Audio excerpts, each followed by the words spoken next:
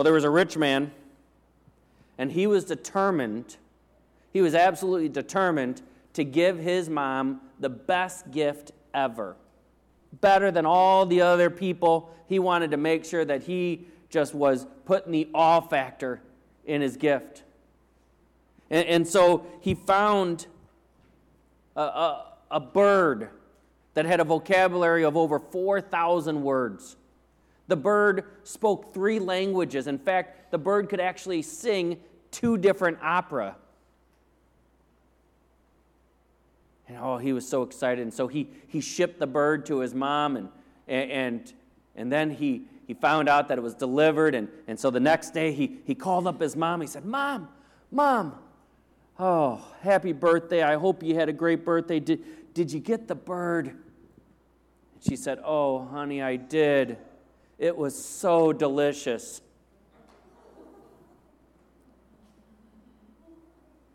I read some stats on time we spend on different things in our lives. And these were crazy for me. In fact, I was spending time reading these stats. But this is based on the average American person. We will spend in our lifetime 26 years of our life sleeping. Some of it while I'm preaching. Oh, that wasn't in my notes. That was a freebie. Almost 4 years of our life we will be eating. 4.5 years of our life will be spent driving. 10 years of our life will be spent at the workplace. The average person in America spends 9.1 years of their life watching television.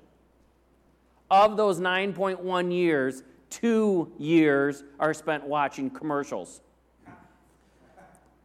The average woman will spend 1.1 years cleaning. 6 months for the man.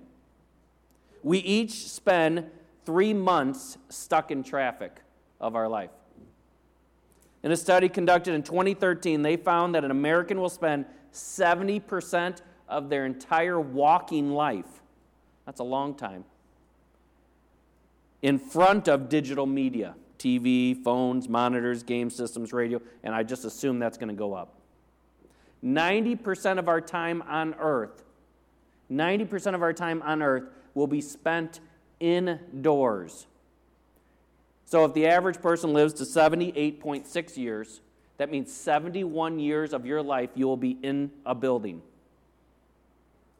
The average American will eat 1 ton of food each year. That's 2,000 pounds of food.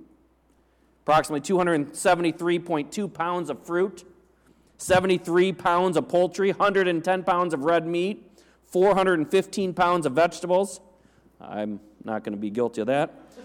The American diet also includes a yearly consumption of 85 pounds of fats and oils, 53 gallons of pop, 23 pounds of pizza, 29 pounds of French fries. Wow. As we look back at the last few weeks of our 7 deadly sins, we've talked about pride. And we've talked about the all-inclusive sin of pride. And then we talked about the green-eyed monster of envy. And today I have the opportunity to teach on a subject that truly rarely ever gets talked about from a pulpit. It truly, it's overlooked, and it's many times mislabeled. And you know what? I asked Pastor Dave to teach this week on gluttony, and he passed. Wisdom.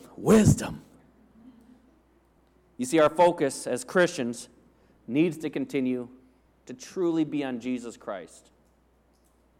It truly needs to be on Jesus Christ and the things we say, the things we talk about, the things we think about, the things we eat, the things we do, the things we don't do. Somehow, some way, we've got to figure out how in the world can we give glory to the King of Kings in everything that we do.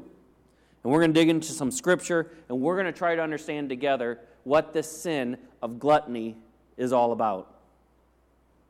If you're like me, as soon as you hear gluttony, you immediately think of food, and maybe that's what you think the fork is all about. You start thinking, I'm going to talk about someone's waistline.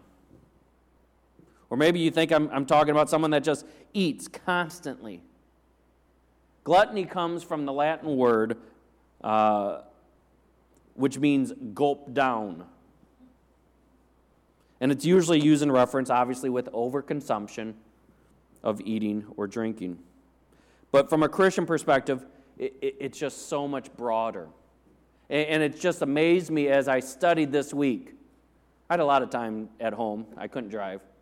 And so I just spent a lot of time reading and researching and studying, and it just amazed me. Thomas Aquinas said, gluttony denotes not any desire of eating and drinking, but an inordinate desire, leaving the order of reason, wherein the good of moral virtue consists.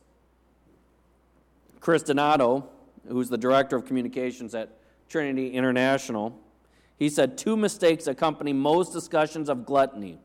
The first is that it only pertains to those with a less than shapely waistline. The second is that it always involves food.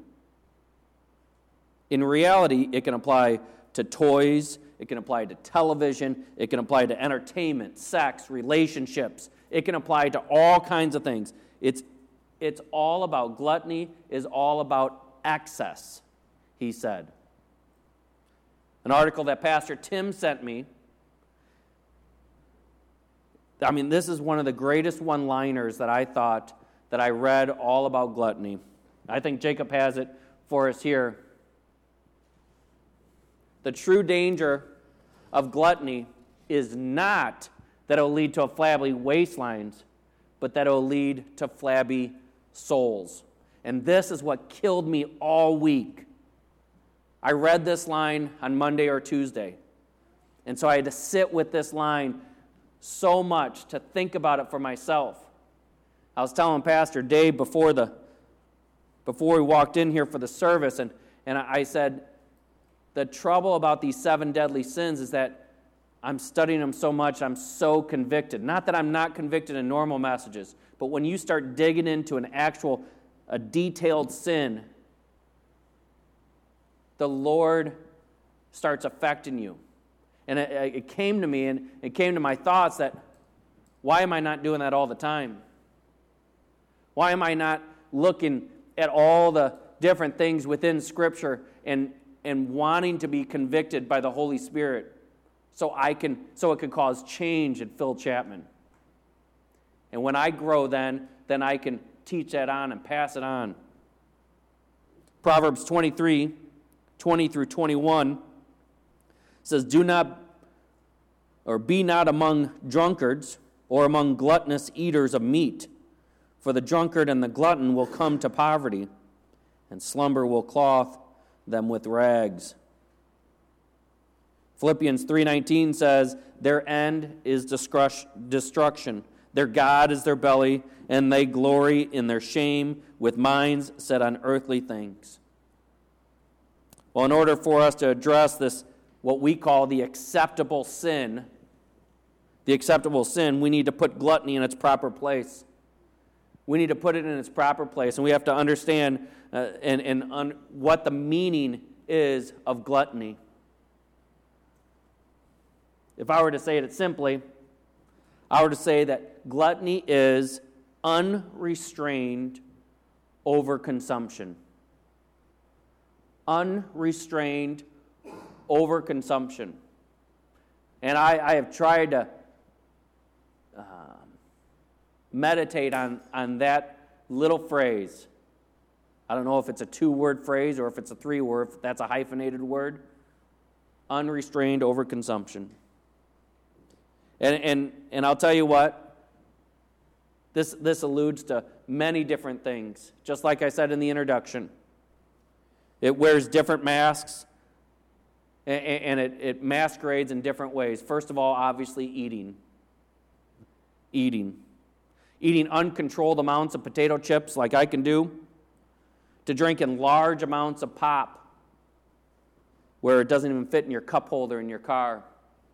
7-Eleven, they're home to the Super Double Big Gulp that has 64 ounces, which is a half a gallon. the Super Double Big Gulp for 99 cents. 7-Eleven has come out with the X Gulp. It's called the X Gulp. The X Gulp, because 64 ounces wasn't enough, has 150 ounces. 1 gallon and almost a quarter. This is unrestrained consumption. Seriously, think about that. Jacob walks around sometimes with a gallon of water. He's been drinking tons of water, and I just think that would be full of pop, and more. And people were talking about how they were so excited for the X Gulp. Here's a look at some of the restaurants, how they've helped us with this overconsumption. Jacob? So here's how things have changed over the years, and we all know this. We've talked about this before. You probably talked about within your family, but everything from 20 years ago, and I think this was in 2013, they have just changed. All the portions. The small fries at McDonald's, that used to be the fries at McDonald's, and now you get the super size. I like the muffin. That was a great idea to make that bigger. But all of these things are just becoming larger. And it's helping us on the side of food. However, stuff that we eat and drink, they aren't the only things that we have unrestrained overconsumption. Entertainment is another area. And I immediately think of Netflix. I think of Netflix, and Netflix has 47 million subscribers. They're making some cash.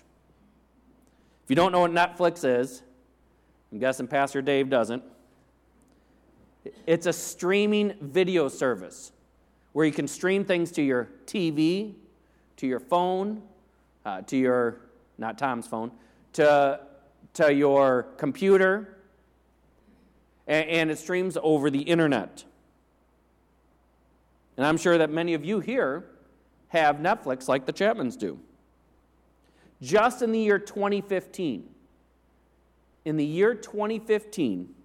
Netflix users watched 42.5 billion, that's billion with a B, 42.5 billion hours worth of videos.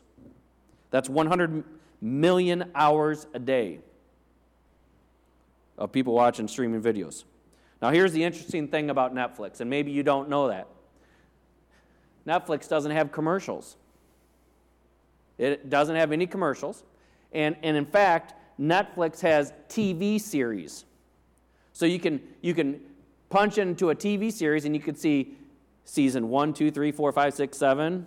And within those, they go in order, 1 through 12 or whatever it is. So if you're like me, old school, I punch in MacGyver. And I start watching MacGyver. And they go and they get to that cliffhanger. Some of you guys watch MacGyver. Who watched MacGyver? Raise your hand if you ever watched MacGyver. Okay, MacGyver was awesome. Okay. Dave, you don't know MacGyver? No. Okay. So MacGyver's awesome. So it gets to a cliffhanger right as the commercial goes, but in Netflix, 1 second later, I get to see the next scene.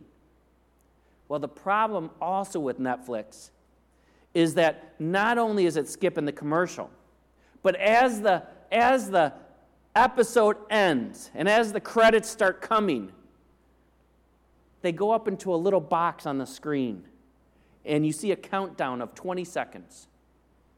And when those 20 seconds are done, guess what happens? The next episode in the order starts playing. You don't have to touch your remote. You can sit back and just watch show after show after show. According to Netflix statistics, that's called binge watching, by the way, 70% of their viewers are binge watchers who will watch many shows in a row. Perhaps the definition of binge TV would be my daughter, Maddie Chapman, yesterday. Maddie, yes, she mowed the grass yesterday, and she cleaned the kitchen, and she took care of dinner. Mom's in Wisconsin. And she got the dishes put away. But I calculated that Maddie consumed 528 minutes of Netflix yesterday until I cut her off. Perfect picture for today. A binge TV watching. I would say that was unrestrained overconsumption. Well, gluttony is also seen in our extravagant living. Extravagant living. How could you not think of the parable of the lost son when you think of extravagant living? Luke 15:11-13 says, "There was a man who had 2 sons, and the younger of them said to his father, 'Father, give me the share of property that is coming to me.' So he divided the property between them. Not many days later, the younger son gathered all that he had, and he took a journey into a far country, and there he squandered his property in reckless living." Just without regard, extravagant living, unrestrained control. Extravagant living leads to a spiritual complacency. We're not thinking about God when we're doing extravagant living. Zephaniah 1:12-13 says, "At that time I will search Jerusalem with lamps, and I will punish the men who are complacent, those who say in their hearts, 'The Lord will not do good, nor will he do ill.' Their goods, they're focused on their goods, they'll be plundered. Their houses that they built and that they spent all their money will be laid to waste. Though they keep building houses, they shall not inhabit them. Though they plant vineyards, they're spending all their time, all their energy, everything towards building wealth. They shall not drink wine from their vineyards." Gluttony also includes expending of resources. Expending of resources. It's about self-indulgence to the extreme. And it's about overconsumption of water, of energy, natural resources. And I see that all the time. How many times, maybe moms and dads here, where you walk through the house and you see all the lights on within the house. We don't even think about that. We don't even care about it. In fact, this dad usually does a count. 1, 2, 3, and I'm counting every time I'm turning a light off. And the amount of lights that I turn off are ridiculous. Do you guys get those from ComEd or wherever where it says your comparison to? I mean, maybe they just do it to everybody, but ours is off the charts every single time. And so then I think, man, we're just squandering. And everyone in North America is probably guilty of this somehow. We take up about 8% of all the population in the entire world, yet we consume 1/3 of the world's resources. Half of the world's garbage comes from America. Gluttony, man, it wears many masks. Eating, entertainment, extravagant living, and just expending of our resources. I think we have to recognize, and I think this is what I did for my own self, is I just recognize that gluttony is poisonous. It really is. It's poisonous, and it affects us in so many ways that we don't even understand, that we don't even realize, and we just do it because that's our habit in America. We lose sight of the future. That's the first thing. We lose sight of the future. We actually think of just about today, this moment, and we forget that there is a future that we should be thinking about. You know, I think about the most famous moment of all time of gluttony. The most famous moment. In fact, I didn't even know that this moment was gluttony until this week. And I think it's the most famous one. There they are. Enjoying God's beauty, literally having unlimited amount of resources, unlimited amount of food and supplies, and almost an unlimited amount of boundaries. but they found themselves wanting more. You see, there was this one tree. There was this one tree that they could not eat from. And yet Adam and Eve, they wanted more. And they sought it out to eat more, to take in more, to gain more. It was unrestrained overconsumption. They weren't thinking about tomorrow. They lost sight of their future. Just the other day, we were at Uncle Lair's Pizza in Plano.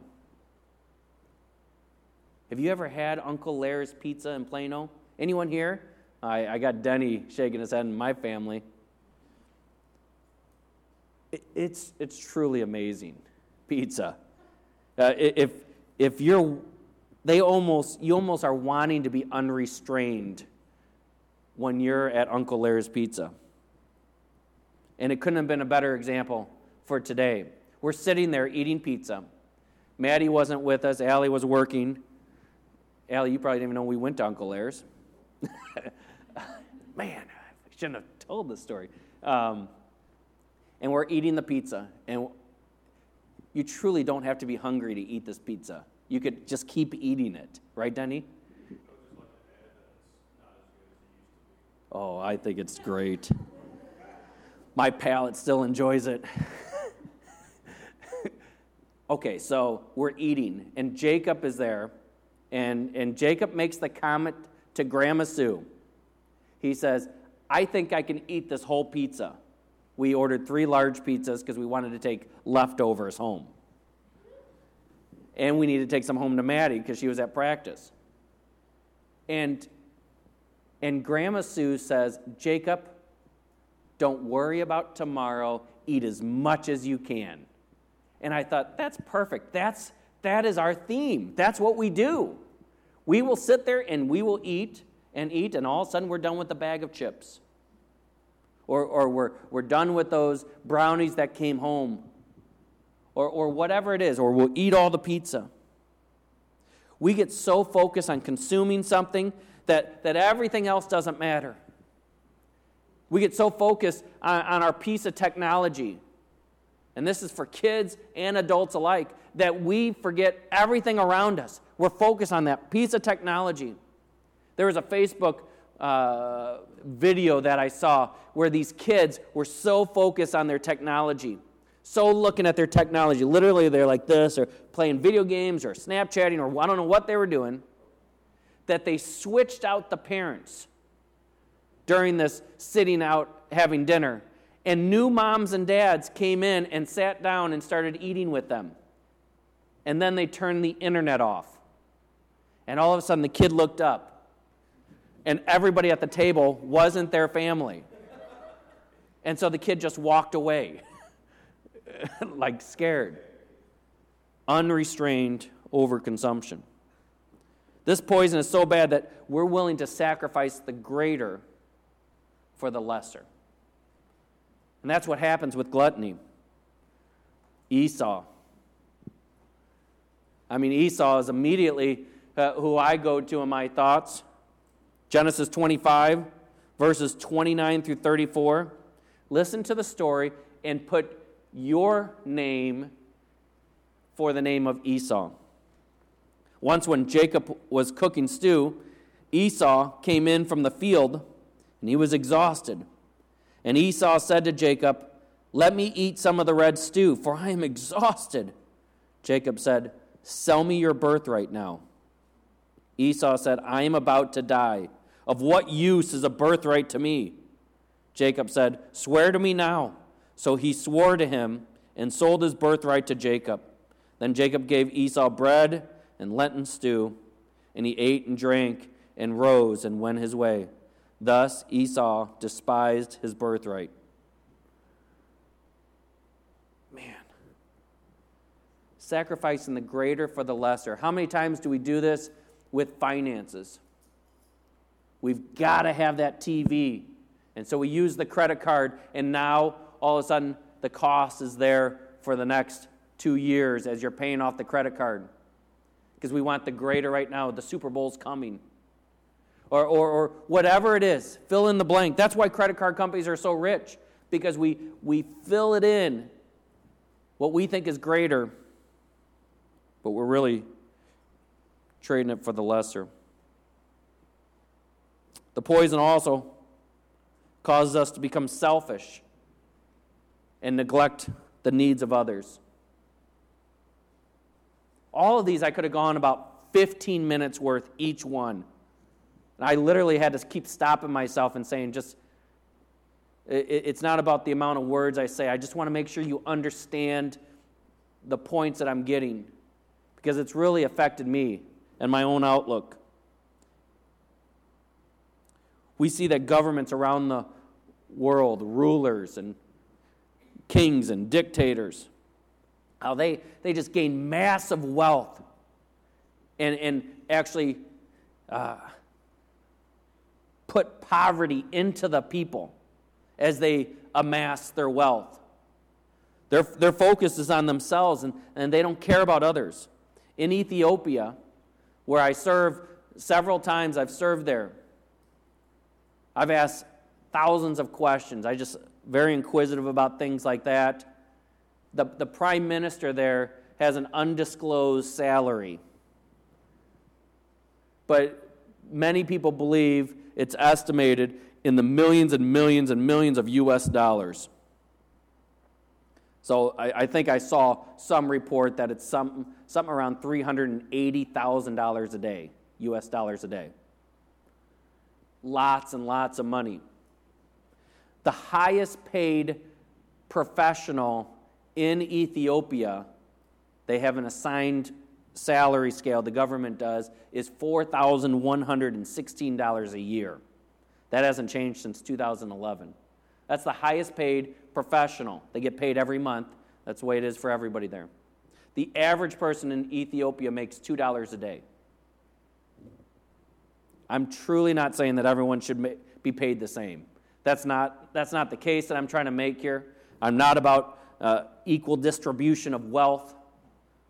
But I am saying that when you're intentionally creating poverty, you're intentionally creating discomfort for others, you're in serious danger of being a glutton. If you're eyeing out that cheeseburger in the kitchen, let me make it real for you. If you're eyeing out that cheeseburger in the kitchen, and you know that, and you've already had two, and you know that your little brother hasn't even eaten one yet, and yet you eat it anyway, you might be a glutton. There are so many examples I can take to this. And this feeds right into our next poison of us serving our hungers instead of God. So, folks, I'm truly being serious. Not that I've been joking this whole time, but this sin is so dangerous. It really is. And I have been so convicted of my own gluttonous activity, whether eating or watching TV or spending money or consuming my resources, whatever it might be. The conviction has been extremely real for me. And I keep asking myself this whole week, why? Why, Phil? Why am I serving myself rather than serving the King? Why do I keep doing it? Whatever it might be. See, when we're serving our own hungers, we actually start sabotaging our well-being. And that's what we've been trying to figure out.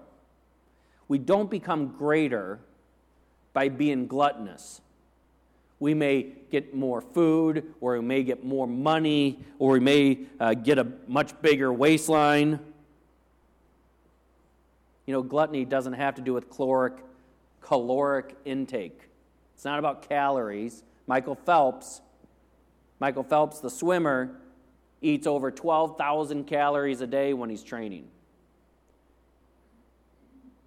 But he needs it because of his regimen, because of the amount of exercise he is doing. But Michael Phelps may be guilty of gluttonous behavior in his activity. It may be overdoing. What's the title of this? Too much, when too much of a good thing becomes sin. When it's taken our focus off the only thing that should be our number one focus. And what is that? What is it? Jesus. Jesus is our number one focus. And so many things takes Phil Chapman's focus away from the King. Unrestrained overconsumption. And this poison causes us to lose sight of the future. It causes us to sacrifice things that are greater for things that are much lesser. We become selfish, and we start neglecting others. We serve our own hungers instead of honoring and serving God Almighty. And we just find ourselves sabotaging our well-being. So we have to do some pondering.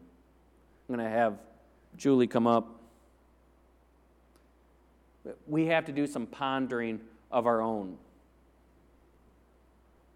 We need to figure out what captures my heart.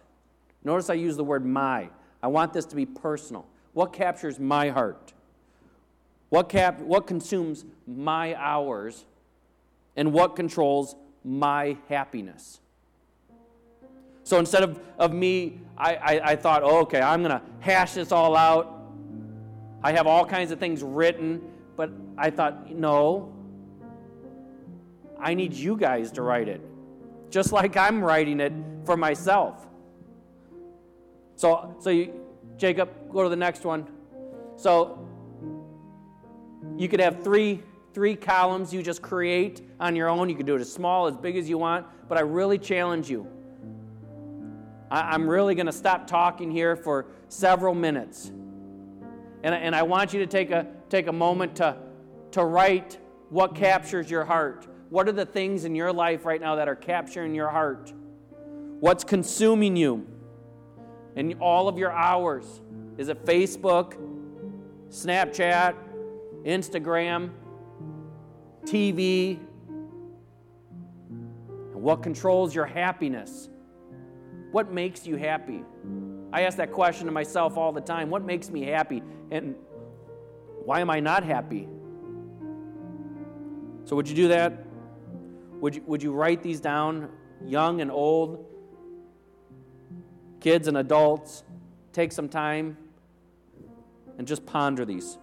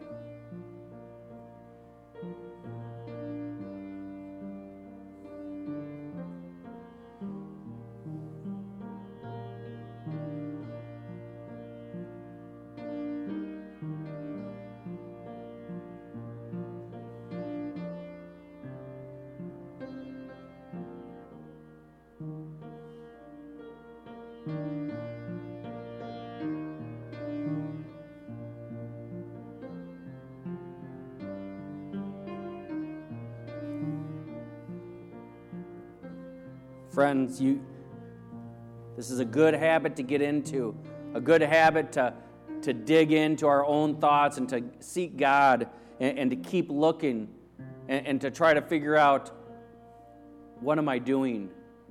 Why am I doing it? And some of the things you wrote down could be excellent, wonderful things. Some of the things could be just things that are so good that they're actually not good. You're making them too good in your life. So we need to destroy gluttony, and we need to do it in the right way and the right practices. First, we need to acknowledge our appetites, and that's exactly what we're doing here.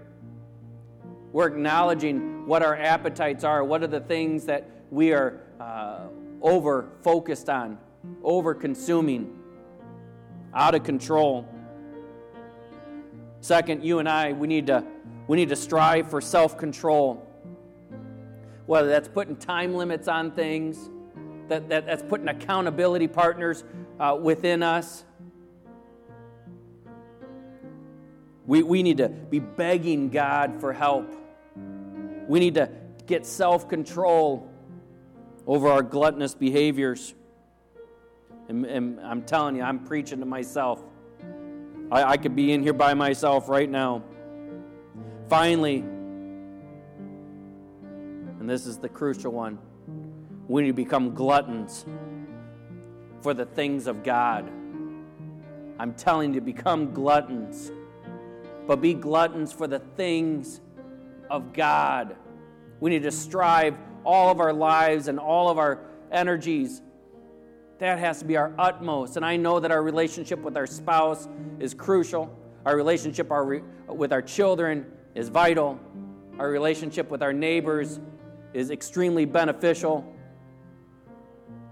But our relationship with Jesus Christ has to be number one. We have to understand that God is the only thing that we can't have too much of. We truly can't have too much of God. Everything else in life has limits. Our devotion to Jesus Christ, our commitment to service with Him, it's eternal. We need to understand that our focus isn't about today, it's about eternity. So I end on one last story. A woman was diagnosed with terminal illness, and she was given 3 months to live. She asked that her pastor to come and discuss her final wishes. She told her which songs that she wanted sung, what things she wanted, what scriptures. And she said, one more thing. I want to be buried with a fork in my hand. The pastor obviously was surprised, as you were as you walked in today. And the woman explained, in all the years of attending church socials and potluck dinners, and I'm sure she must have come to Village Bible Church in Shabana, I always remember that when the dishes of the main course were being cleared, someone would inevitably say to everyone, "Keep your fork." It was my favorite time of dinner because I knew something better was coming. Like velvety chocolate cake or deep dish apple pie, something wonderful. So I want people to see me in that casket with a fork in my hand and wonder, what's with the fork? Then I want you to tell them, keep your fork, because the best is yet to come. The pastor's eyes welled up with tears of joy as he bid the woman goodbye. And he realized she had a better grasp of heaven than he did. And he knew something better was coming. And at the funeral, when people asked him why she was holding the fork, the pastor told them about the conversation. He said he could not stop thinking about the fork, and he knew that probably would not be able to stop thinking about it either. And he was right. So Village Bible Church, I tell you, Jacob, keep your fork, because the best is yet to come. Our focus is on eternal life, and the best is yet to come. Let's go to the Lord. Heavenly Father, you are eternal. We are so grateful for who you are. and for what you have provided for us. You've provided everything that we need. You provided comfort. You provided security. You provided hope. And what's to come, you've already provided it. Thank you, God. Help us and teach us all of our days that our focus can move away from things and stuff to you. The best is yet to come. We love you, Jesus. In your name we pray. Amen. Let's stand.